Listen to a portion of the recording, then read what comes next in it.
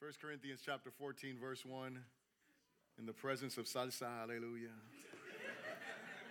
All right, let's get serious, let's get into his word.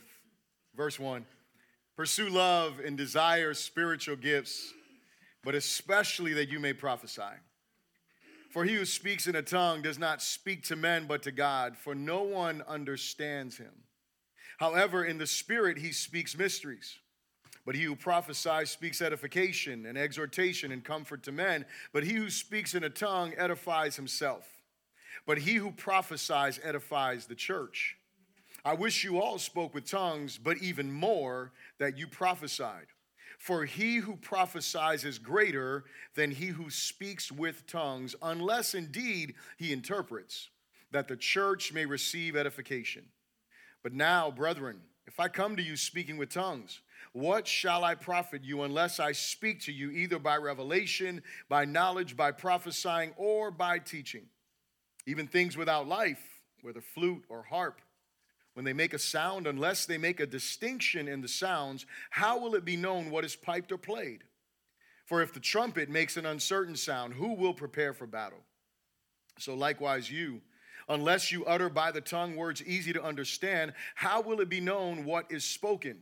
For you will be speaking into the air. There are, it may be, so many kinds of languages in the world that none of them is without significance.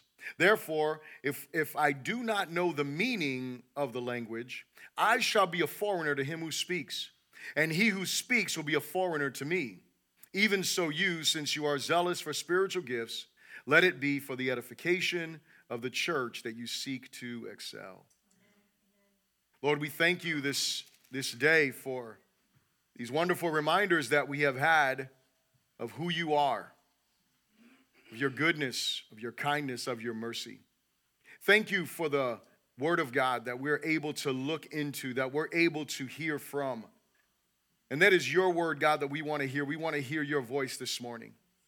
And so, God, I pray that you would give us ears to hear what your Spirit is saying to your church. Pray that you would be glorified through me, your servant. I pray that you would remove every distraction from our minds and our hearts in this space, those who are joining us online and those who will hear this or see this later, Lord. I pray, Holy Spirit, that you would direct us. We thank you and we pray this all in Jesus' good name. And everyone said, Amen. Amen. You may be seated in the presence of the Lord. Now you may be seated and you may remain seated. Hallelujah. If you don't have an outline and you would like an outline, just raise your hand and the ushers will be sure to get you an outline. We want you to be able to follow along in the introduction, and also for you to hopefully take some notes and take this message beyond here into your lives. We are in a series called Church Function. We're talking about the way that the church should function, the way the church should operate. And so it's important for us to understand these things that we're talking about. We began in chapter 12. In dealing with the gifts of the Spirit. And chapter 13, Pastor Rod did a great job in sharing God's word about the awesomeness and the importance and really the preeminence of love in our gatherings. Amen? Can we thank Pastor Rod for the word of the Lord that he brought forth? Pastor Aldo, he took us on a detour, but I asked him to take us on this detour, right? Because we're like in the middle of this Lent season, and so he was just being obedient, and he shared God's word with us about the difference between penance and repentance. Praise the Lord. I told my daughter today, or yesterday actually, there was a situation that happened with the pool, and so I was like, hey, for your penance, you can sweep the pool. And I reminded her this morning of her penance, and she reminded me she's not Catholic. But anyway, there it is. So, but anyway, either way, we're going to work on that there. So the message must have landed very well on her heart, and she understands the grace of God. Praise the Lord. She just needs to repent. But there is the fruit of repentance, right? Amen. So there it is. There's that. There's the clause, right? The fruit of repentance. You're not trying to earn. You're forgiven, but you still have to do some things. Well, there it is. So today we are back in 1 Corinthians. As you can see, we read the beginning of chapter 14. Chapter 14 is the closing argument the Apostle Paul makes in dealing with the gifts of the Spirit. Remember, as we're walking through 1 Corinthians, the Apostle Paul is addressing issues and questions that it seems that the church of Corinth have for him. And he comes to this point and he spends 3 chapters in our Bibles. I don't think that there were chapters and verses at the time that he wrote them, but he spends a lengthy period of time speaking on the gifts of the Spirit, laying out the foundation in chapter 12, giving us the glue in chapter 13, because when you look at what the gifts are, you know what the gifts are, you know that they're needed for the body. There has to be a right motivation for why you want to operate in these gifts, and that motivation must be love. It has to be that, or else you're going to do things the wrong way. And then chapter 14, he finishes and says, this is what love looks like in the context of using the gifts. Now, I want you to notice that he is utilizing this, and he specifically goes from chapter 12, where he talked about a lot of gifts, to now he's narrowing it down to 2 specific gifts, okay? And it's not to say that these other gifts don't matter, but this should be the principle of how we operate within the gifts of the Spirit. And so in your outline here, this is true, right? There are not many points of greater contention within the church than where we land on the gifts of the Spirit. If you've been a Christian for a little while, you have probably heard different conversations. So I'll give you my background. So I was radically saved right before I turned 18 years old. My grandmother and my mother, they were attending an Assemblies of God church in Longwood, and so I began to join. I began worshiping God at that church. I became part of that congregation, and there was something that we did sometimes, and we don't necessarily do this today in our church, but there was times when people would have the opportunities to share a testimony. So when they would share this testimony, they would get up and, they would share different things that were going on in their lives. And there were a couple of times that people got up and they talked about how grateful they were for their church, how grateful they were for being part of this, that they were in a different denomination. They were in a different place where they expressed there was no life. But when they came into the Assemblies of God church, which is a Pentecostal church, a charismatic church, they experienced a freedom in worship, right? They experienced this liberty. This was their expression.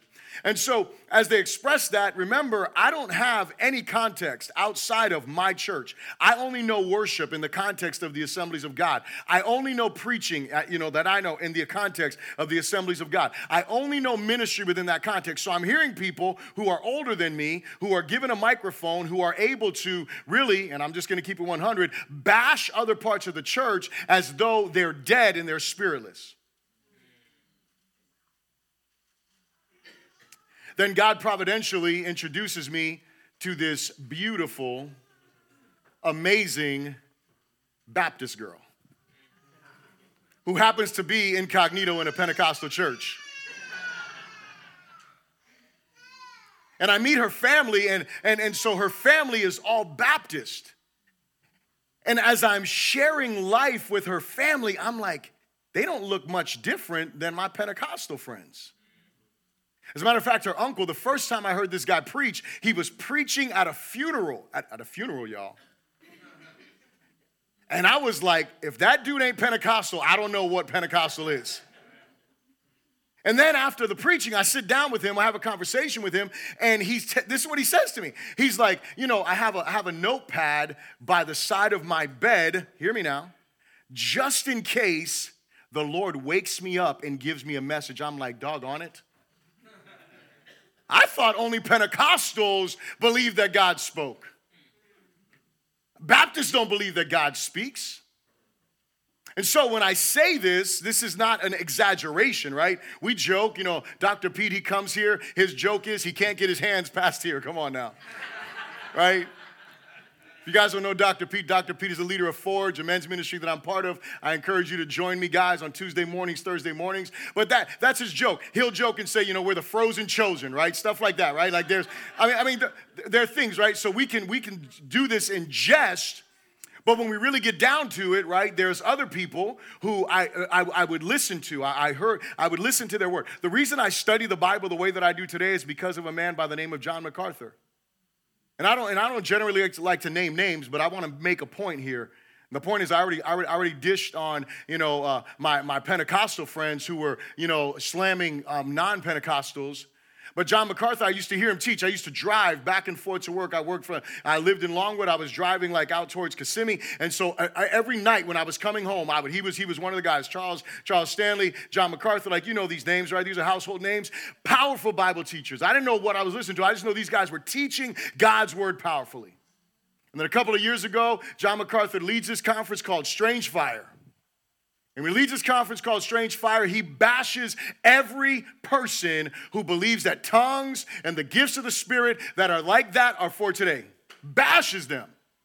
To the point that I'm not like this generally. I emailed the guy and I was like, are you joking? My heart was hurt because I'm like, you understand, I study my Bible because I learned from you how to study Scripture. I own your study Bible. I argue with you all the time when it comes to certain topics. Hello. Because no man is infallible, right? The point that I'm making is that we have some people over here who believe, oh man, you have to go in and go at it and it's got to be all out, falling down, kicking chairs, hair all over the place. For those who have hair, right? I don't have hair, so no matter what, that'd be a real miracle. But anyway, put some Miracle Grow on my head. No, I'm joking. So, but then there's other people who say, oh, all of that stuff is just emotional chaos and that's charismania. And so when I say that, I'm not over-exaggerating. I'm not overstating the point. This is a huge thing within the church. Where do you land on the gifts of the Spirit? And so here's the thing. What God intends for beauty, I want you to get this. What God intends for beauty and the maturing of the church has been ignored, abused, and flat out rejected by some. This leaves us with one of two options. We can choose to obey God, seeking to please Him, and embrace the gifts of the Spirit as biblical and necessary for today, or we can reject God's word and ignore the third person of the Godhead. See, here's why this is so important, because God, the Spirit, inspired these words.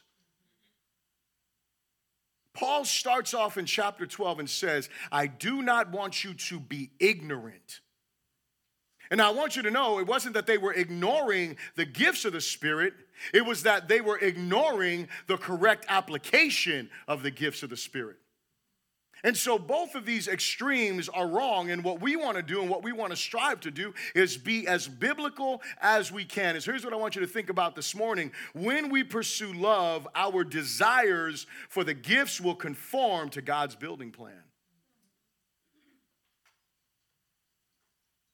When we pursue love, our desires for the gifts will conform to God's building plan. Here's the thing. For those that would land over here in the MacArthur camp, they're denying Scripture that says these gifts are vital for the building up of the church. For those over here who think there's no restraints, we just got to be all out everywhere doing whatever, and if it feels like the Spirit, then we run with it. They're denying the Scriptures that show us how we are supposed to grow in love. There's a building plan. God is building His church. And I don't know about you, but I'm in this because I want to be part of God's building plan. I don't want to be a stumbling block in His plan. I don't want to be a hindrance to His plan. I want to be part of His plan. And so that's my encouragement this morning, is that we would do that. And so the first thing I would ask you to repeat after me is this. Say, love should be our highest pursuit. Love should be our highest pursuit. 1 Corinthians 14, verse 1 says, pursue love and desire spiritual gifts, especially that you may prophesy. Pursue love, desire spiritual gifts, especially that you may prophesy. These are not suggestions.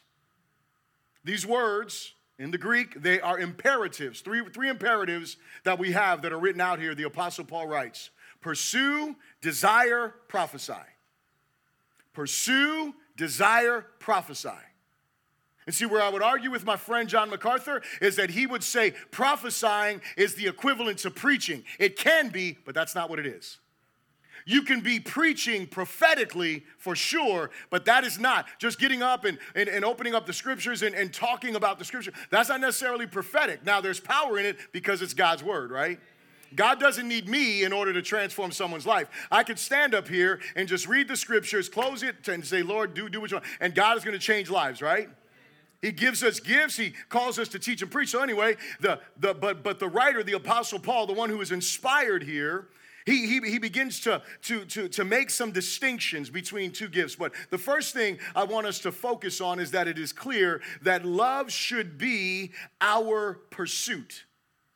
He says pursue love, right? In other words, run after love. Pursue love. Run out with all of your heart, with everything that is in you. The second thing is you should desire spiritual gifts. So the pursuit should be love. You want the love of God. I'll never forget being in a prayer meeting like years ago. We were still in the other building. And as we're in the prayer meeting, I mean, you guys have been in prayer meetings with me, and you hear me, man, I'm crying out, God, give us your power, give us your kingdom, bring revival. And I'm crying out for all of this stuff. And I remember a lady in the church, it was like her first or second time with us, and she begins to pray the most powerful prayer, at least for me.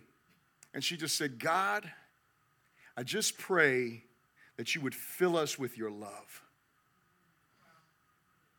And for a guy like me that is all about power and kingdom and glory and manifestation and God do your work and God bring deliverance, and then I forgot, God, let your love conquer my heart.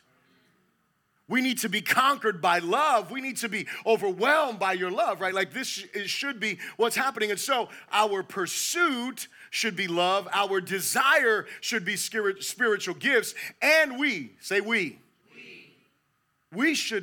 should prophesy. We'll get into that in a moment. We should, again, these are imperatives, not suggestions. Now, these three things here, based on chapter 12 and chapter 13, should be the way that we live. And so here's what I want to say. Our hearts are to be dominated by, consumed with, and overflowing in love. This is the only satisfactory response to the gospel.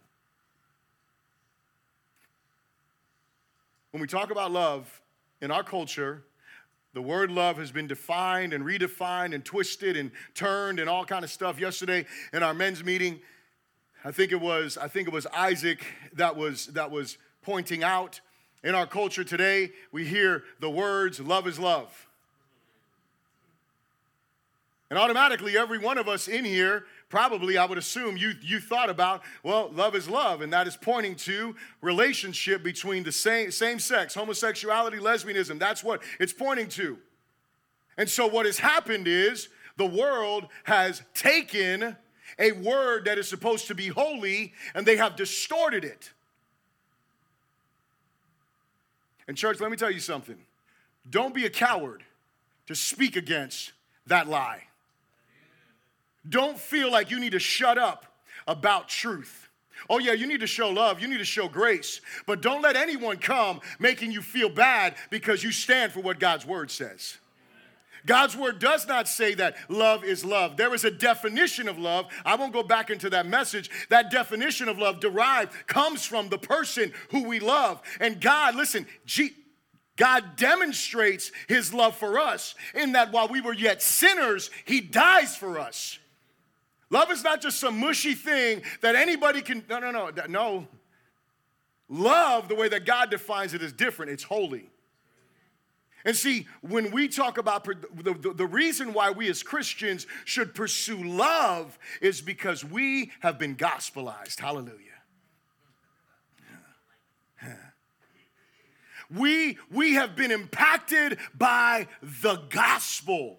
We have experienced the love of God that was extended toward us who were sinners, who were dead in our trespasses. We are God's enemies before we put our faith in him. We are on our way to hell. We are on our way to an eternity separated from God's love, God's goodness, and God's grace. And yet Jesus Christ comes to this earth, sent by the Father to shed holy blood So that way you and I could no longer be his enemies, we can become his friends. So that way you and I are no longer on our way to hell, but we are on our way to an eternity with him. We are able, because of what Jesus has done, to know that we who were once enemies are now friends. We are now his beloved. We are now those who are his sons and his daughters. We only know that because of the gospel. And the reason why we are motivated by love, are called to pursue love, is because, man, we've been pursued by love.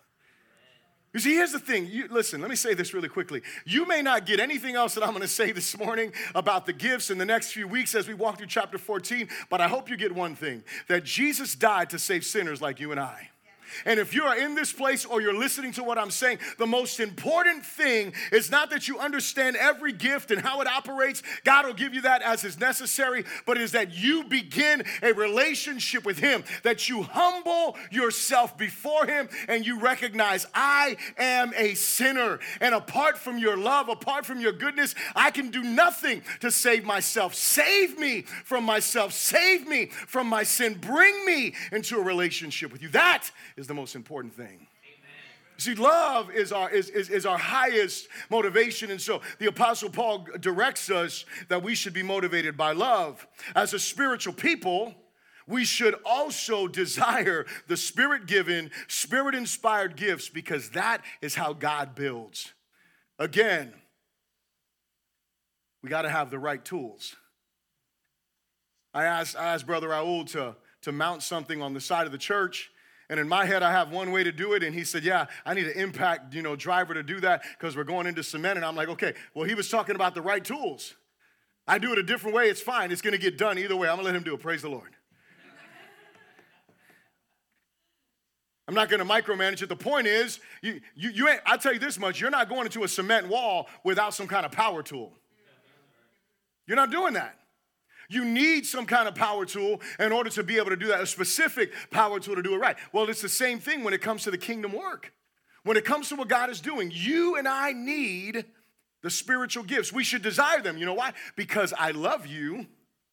And Lord, I desire, because of my love for you, because of my love for your people, I desire to see them built up. And so again, we should desire that. We should, and when our hearts are governed by love, when our hearts are good, we want to see our brothers and sisters built up. And what is the Apostle Paul? He's going to point this out as we continue on in chapter 14. But he says that you should desire the spiritual gifts, but especially that you would prophesy. In other words, that you would speak, and I'll share this again under the next point, but that you would speak under the inspiration of God for the building up of your brothers and your sisters. And here's the fact. If we purpose in our hearts to maintain this order in our exercise of the gifts of the Spirit, we will be in alignment with God's building plan. Here's the thing.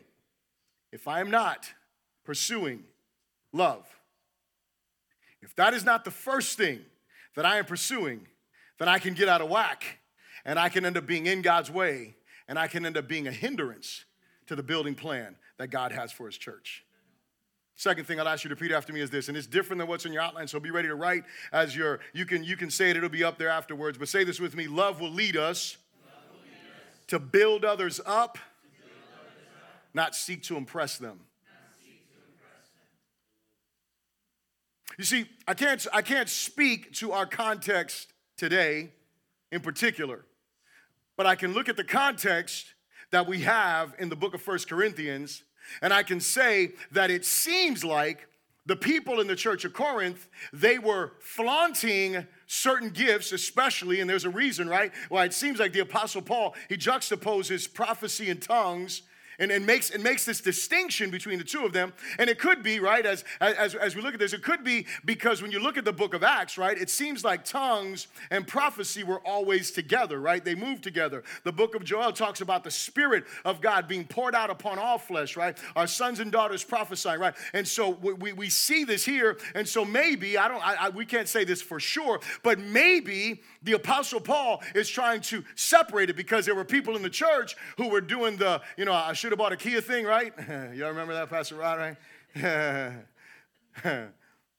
Well, I should have bought a Honda, maybe it was. I got it confused, right? Anyway, I need an interpretation. But here it is.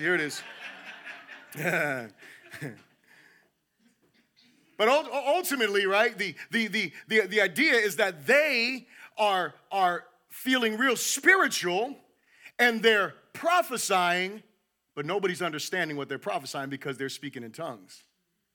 There's a problem. But see, they have a precedent, right? Hey, you remember the book of Acts. They were speaking in tongues and, prophesying and proclaiming the praise of God. I'm doing the same thing. And Paul is like, hit the brakes. Hold on a second. There's a right way for this to happen. They were more concerned with impressing people than they were with building people up. And so here's the questions that we have to ask ourselves when we're thinking about the motivation to operate in the gifts. Is it self-aggrandizement? Is it that you're like, hey, look at me, I'm really spiritual? Is that why you feel like you need to operate in the gifts of the Spirit? Is it a traditional motivation? Like, what is your, I told you, my context was I came into the church, I got saved, in Assemblies of God Church, I saw things the way they were, and I was like, well, I guess this is how it's supposed to be. Is that the reason why we want to do it? Or is it that you really want to be helpful to your brothers and sisters? And you really want to see them growing in faith and in fruit? In faith and in fruit. We want to see people growing that way, don't we? That's what the Father's trying to do, right? The Father is glorified. John chapter 15, when we bear much fruit. That's how the Father is glorified. And so, first thing we see here, verse 2, he says this. He says, for he who speaks in a tongue does not speak to men, but to God. For no one understands him. However, in the Spirit, he speaks mysteries. So the first thing I want you to see that the Apostle Paul says is that tongues have a personal benefit to the speaker, but alone are not helpful to the church. Those are Paul's words, not my words. This is what Paul is saying. I'm going to tell you something. This is the reason why John MacArthur has such a gripe with so many in the church. Because we won't go and say, hey, hit the brakes. Someone greater than your experience, someone greater than your pastor, someone greater than your denomination wrote some stuff that we should be paying attention to. And so if we're going to operate in the gifts according to the scriptures, then we need to do this based upon what the Apostle Paul says. So he says that the person who is speaking in a tongue, no one understands him, he's speaking to God. Verse 3, but he who prophesies speaks edification and exhortation and comfort to men. He who speaks in a tongue, look at this, verse 4, edifies himself, but he who prophesies edifies the church. See that? So here's what I want you to understand. Tongues can be. You may have that gift.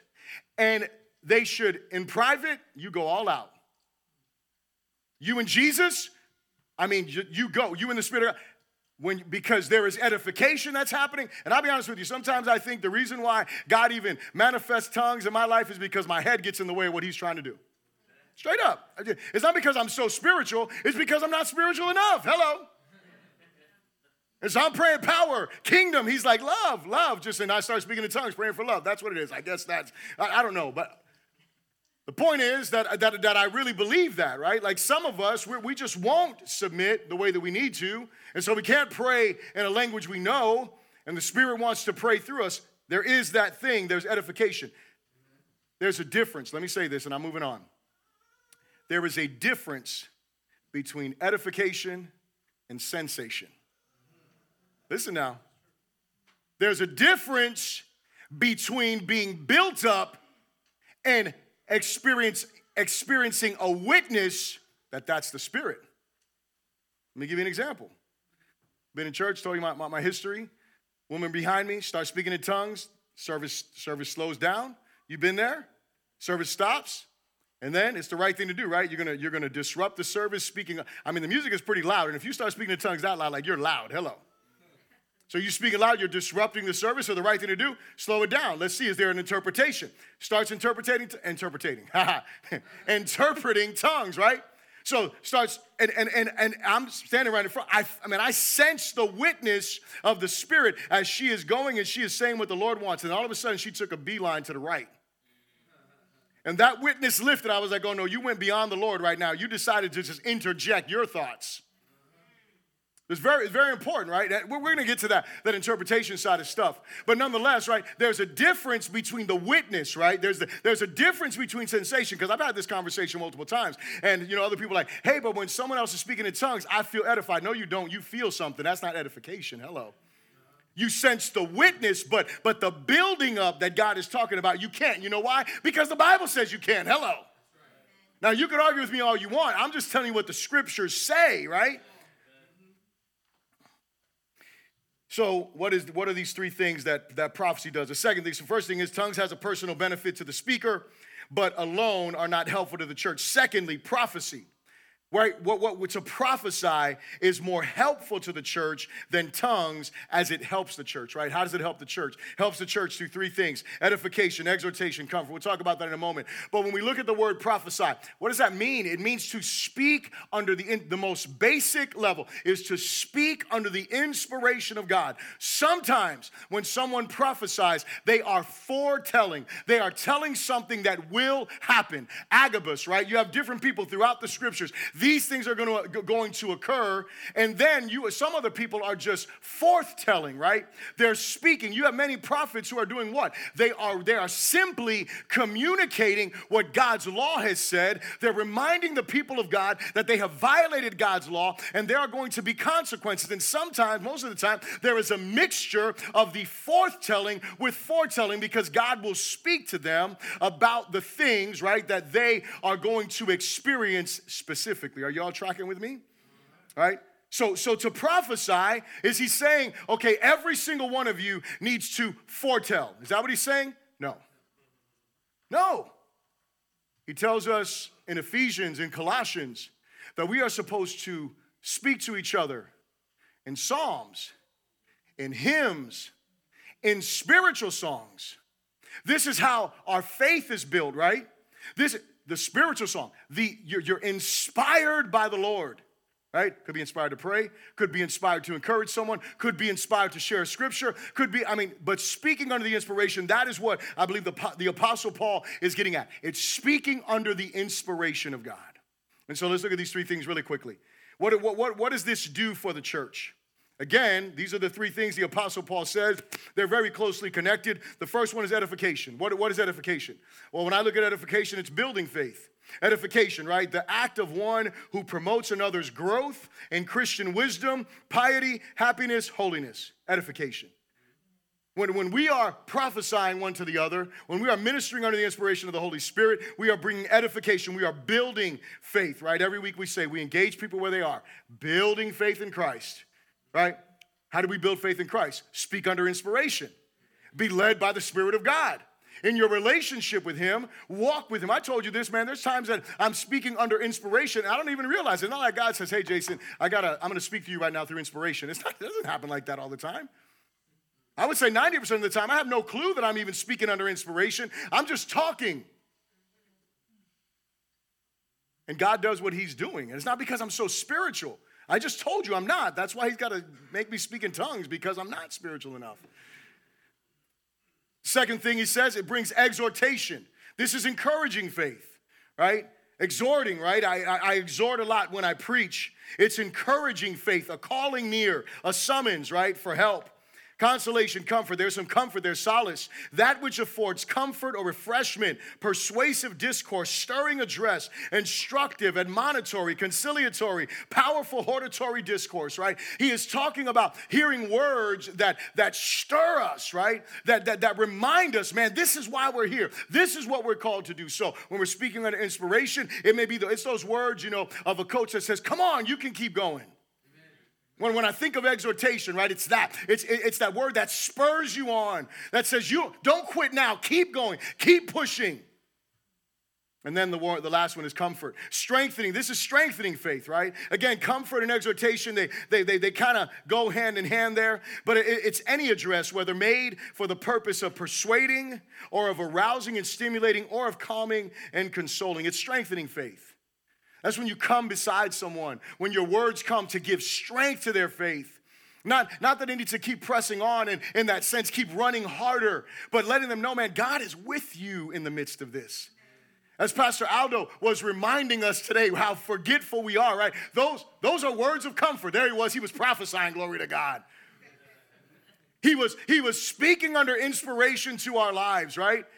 He was coming to comfort, to exhort. It was that combination of what prophecy does. That's how God wants to use us, right? Primarily when we're going to be in a public discourse in the congregation. And so the desire for and practice of the manifestation of the gifts of the Spirit must always be done for what? To bring the most benefit to the church as a whole. Look at what the Apostle Paul says in verse 5. He says, I wish you all spoke with tongues. I want you to hear my tongue-speaking friends. There is nothing wrong with speaking in tongues. It is part of the package of giftings that God gives the church. All right, so there's nothing wrong with that. There's a right way to apply it. He says, I wish you all spoke with tongues, but even more that you prophesied. For he who speaks prophecy is greater than he who speaks with tongues, unless indeed he interprets, that the church may receive edification. And so what does he say? Tongues by themselves are lesser than someone who is prophesying unless someone interprets, right? You see that? We're going to talk about interpretation as we get down and as we move forward. The point is, in this context, the one who speaks prophecy to the church, the one who prophesies to the church, the one who speaks under the inspiration of the Spirit to build, to comfort, to encourage, to exhort the church, that one is greater. Not like you're greater than this one, but that gift is more valuable to the church as a whole. Third thing, my last point. Say this with me. Say, love will guide us to making God known and his people built up. Love will guide us to making God known and his people built up. Now listen, if we are the dwelling place of God, if we are the image bearers of God, what do you think that our primary responsibility should be when we gather to worship? When we're congregating, right? It should be to make God known, right? When we sing songs, it's not, we're singing songs isn't so you can know who can riff the best. Singing songs isn't knowing who has the most beautiful voice, who's the person that you just connect. It's not about that. Singing songs in worship, it is really about the King. It is, if we as a music ministry, if we are doing our job right, as a preacher, if we are doing our job right, we are pointing you to Christ. We are focusing you in on him above everything else. Again, it's in the words. It's in what we are singing, not so much about how we are singing. Listen, don't get it twisted, right? It's not like harmonies don't matter. It's not like just anybody should get up and just start singing. There are some people who should not.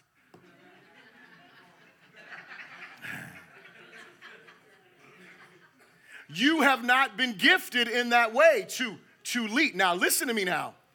I do not want to offend anyone here, right? But more than that, I don't want anyone not to sing in worship. Because everybody is commanded to sing, not everybody is gifted to lead. There's a difference. Everyone is called to sing. Everyone is called to participate. Congregational singing is something that is biblical. We listen, there should be no one in the room.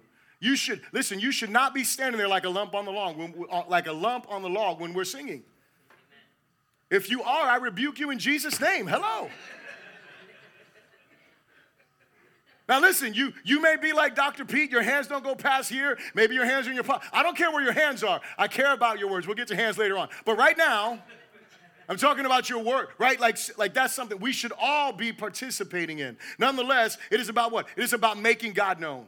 And so when love guides us, it will lead us to make God known and his people built up. And so the Apostle Paul goes on, we're going to look at this. He says, but now, brethren, if I come to you, verse 6, speaking with tongues, what shall I profit you unless I speak to you either by revelation, by knowledge, by prophesying, or by teaching? And look at this. Even things without life, whether flute or harp or cell phone, That was beautiful. I don't know whose phone that was, but that was great, right? Because that gives us like a picture of, y'all heard that music? Y'all know what steps you were supposed to do if you know how to dance that stuff. Come on now, right? Like you know, okay, this is salsa, that's merengue, this is whatever the music comes up. But if somebody just goes and starts making some noise, you're like, well, what are we doing here? Is it a two-step? Is it a wall? Is it, what are we doing? Like, okay, I'm gonna just do. Just keep, I don't know, right? What is the sound, right? So again, the Apostle Paul is now driving home these examples, right? So he's pointing out, he's saying, so even things without life, whether flute or harp, when they make a sound, unless they make a distinction in sounds, how will it be known what is piped or played? Should I cry right now? Should I laugh? What emotion, right? What action should I be taking when I'm hearing these songs, right? Is this a happy song that we're rejoicing because someone got married? Or is this a mourning song because someone just passed away? But if there's no clear melody that is happening in the sound, nobody knows what to do. We're just confused. What is he talking about? He's talking about tongues, right? Let's stay in the context, right? He's saying, okay, so when I come to you, I don't want to come to you speaking with tongues. I want to come to you with a revelation. I want to come to you with knowledge. I want to come to you prophesying. The second thing that he says, verse 8, he says, for if the trumpet makes an uncertain sound, who will prepare for battle? So now it's not just about like what the atmosphere should be like, but now he points out, he's like, hold on, something else happens. So you got people that are watching, they're looking out there, and they blow the trumpet to warn everyone and say, hey, get ready for battle, the enemy is coming. But if the trumpet doesn't make the right sound, guess what doesn't happen? Nobody's alerted. Like, man, who's blowing that trumpet? What's wrong with them? Do they not know how to play that thing? I mean, it's 6 o'clock in the morning. What is going on? And then you end up getting killed because you didn't know the enemy was coming. Now, this is the point that Paul is making. So if we just come together and we're doing the Honda Kia thing, right? And listen, I say that jokingly, right? But if we come and we're inspired by the Spirit and we just decide, well, this is the gift of the Spirit. I know that I'm a spiritual person. I know God loves me. I know this is real. And so I'm going to express it in the public gathering. What we end up doing is creating confusion rather than moving people to action.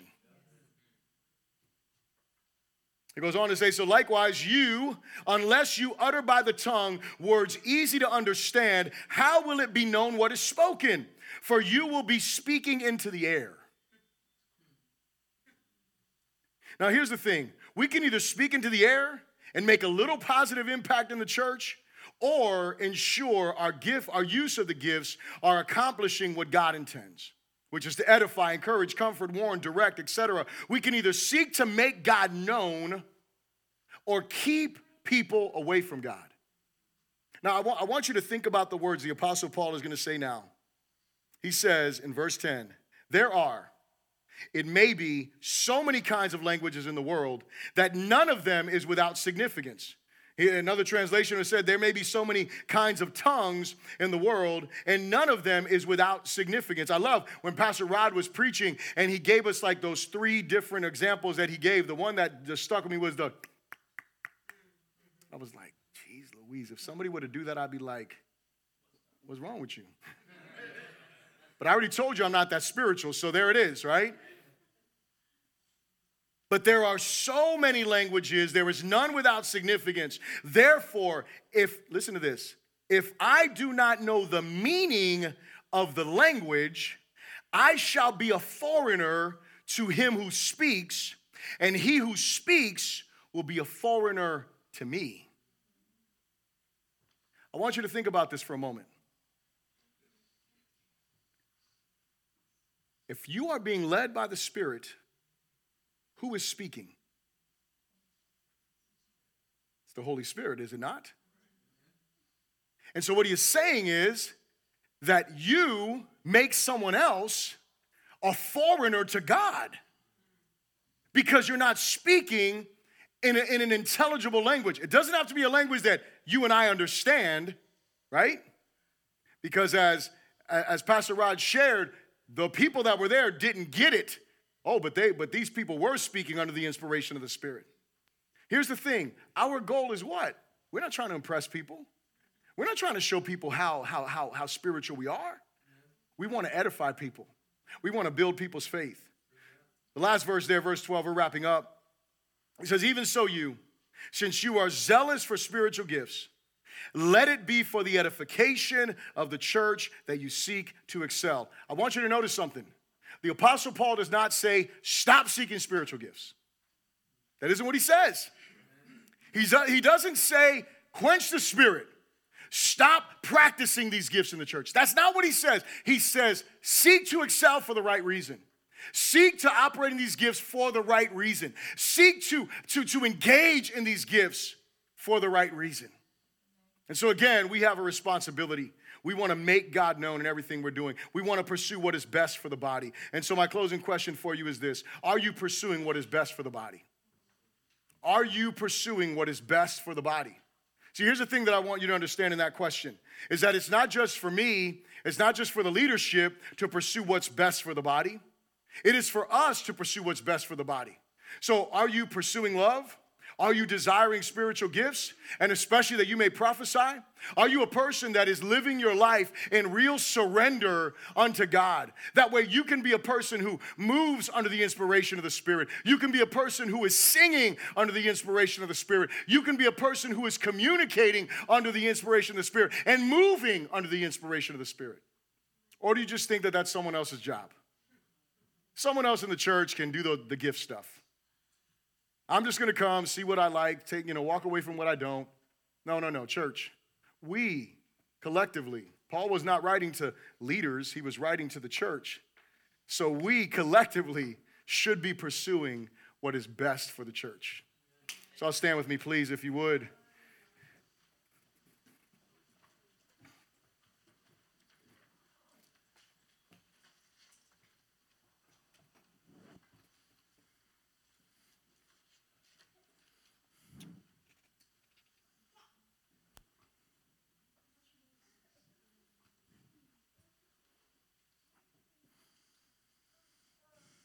So I ask you to bow your heads right where you are. I don't know how God spoke to you. I don't know what he spoke to you.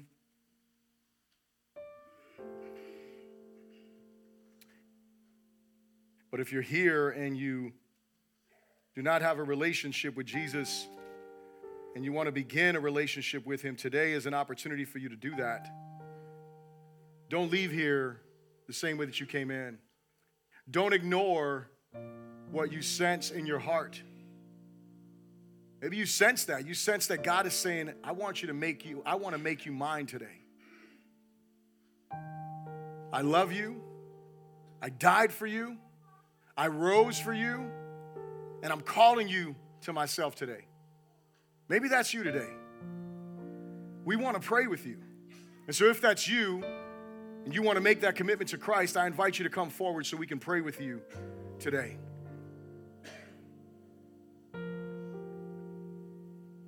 Hallelujah.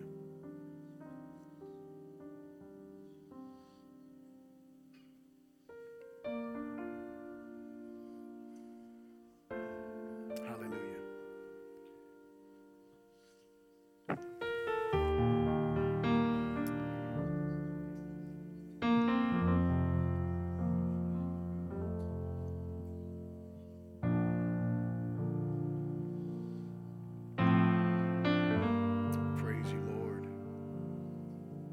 Father, we humble ourselves in this moment before you.